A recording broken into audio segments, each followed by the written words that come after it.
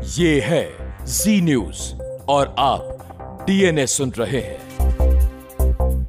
हम आपको ओमिक्रॉन नामक नए संकट के बारे में बताना चाहते हैं, लेकिन हम आपको डराएंगे नहीं बल्कि अपडेट्स देंगे।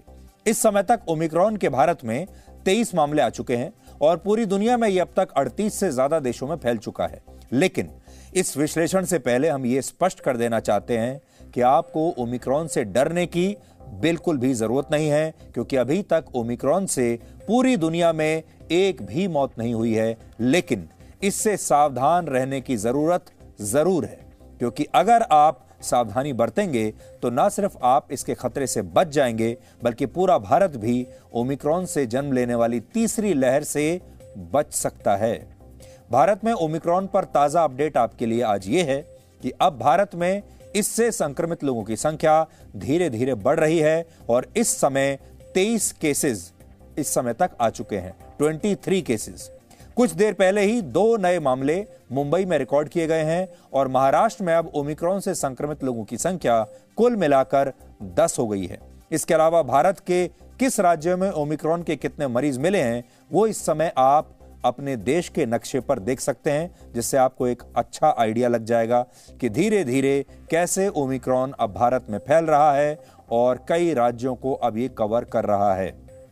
आपको याद होगा कोविड-19 भी शुरुआत में ऐसे ही आया था और गिने चुने मामले अलग अलग राज्यों में आ रहे थे और फिर धीरे धीरे ये मामले बढ़े। पहले 2-4 मामले हुए, फिर सैकड़ों मामले हुए, हजारों हुए और फिर लाखों हुए।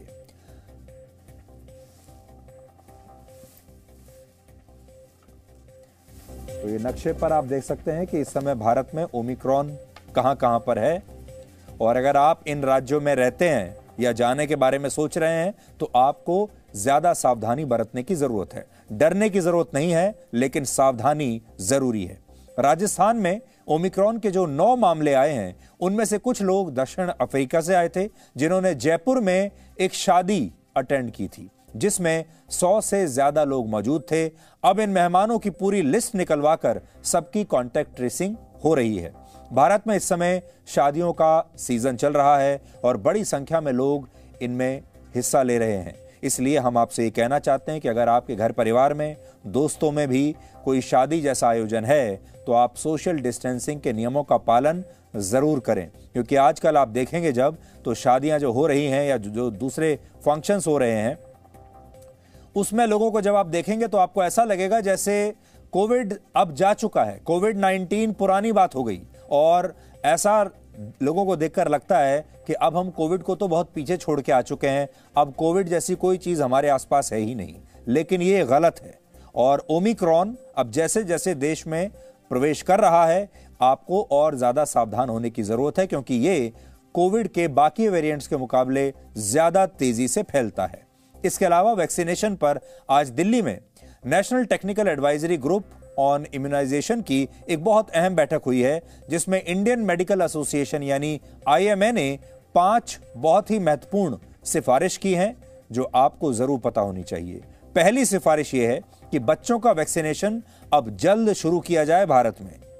दूसरी सिफारिश है ज़ाइकोवी डी वैक्सीन 18 साल से ज्यादा उम्र के लोगों को भी देनी शुरू की जाए। यह भारत की पहली नीडल फ्री वैक्सीन है जिसमें सुई की जगह एक इंजेक्टर का इस्तेमाल होता है। तो यह एक नई टेक्निक है, नई दवाई है जिसका बहुत जल्द भारत में इस्तेमाल शुरू हो जाएगा। तीसरी बात यह है कि स्वास्थ्य कर्मियों को अब बूस्टर डोज देने का समय आ गया है। सबसे पहले बूस्टर डोज स्वास्थ्य कर्मियों को दी जाएगी। आपको याद होगा पिछली बार जब कोविड-19 फैला था भारत में, जब फर्स्ट वेव आई थी तो भी सबसे पहले जो ये वैक्सीन थी ये स्वास्थ्य कर्मियों को दी गई थी।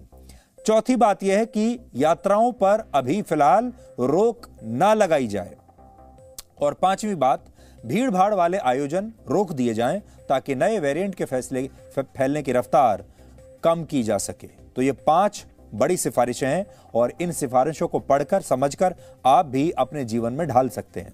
इस बीच आईआईटी कानपुर की एक नई स्टडी आई है और उसके मुताबिक ओमिक्रॉन भारत में तीसरी लहर की वजह बन सकता है और यह लहर अगले साल जनवरी से फरवरी के बीच आ सकती है।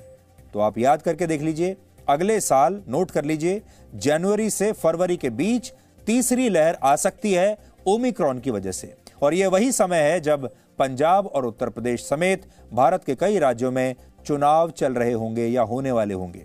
ये स्टडी करने वाले प्रोफेसर्स के मुताबिक संक्रमण की संख्या बढ़ेगी जरूर, लेकिन पहले की तरह लोगों को अस्पतालों में भर्ती होने की जरूरत नहीं पड़ेगी और ना ही ऑक्सीजन की कमी जैसी समस्याओं का अब सामना करना पड़ेगा। लेकिन अगले साल के शुरुआती महीनों में जब संक्रमण अपने पीक पर होगा तो हर रोज कोविड के 1 से 1.25 लाख मामले दर्ज किए जा सकते हैं। ये तीसरी वेव में होगा। इस स्टडी का सार यह है कि तीसरी लहर आ सकती है, इसकी काफी संभावना है, लेकिन इसका प्रभाव दूसरी लहर की तरह तबाही लाने वाला नहीं होगा। और अगर हल्के लॉकडाउन और नाइट कर्फ्यू लगाए जाएं और भीड़ भाड़ वाले आयोजनों पर पाबंदी लगा दी जाए तो ओमिक्रॉन को बढ़ने से रोका जा सकता है।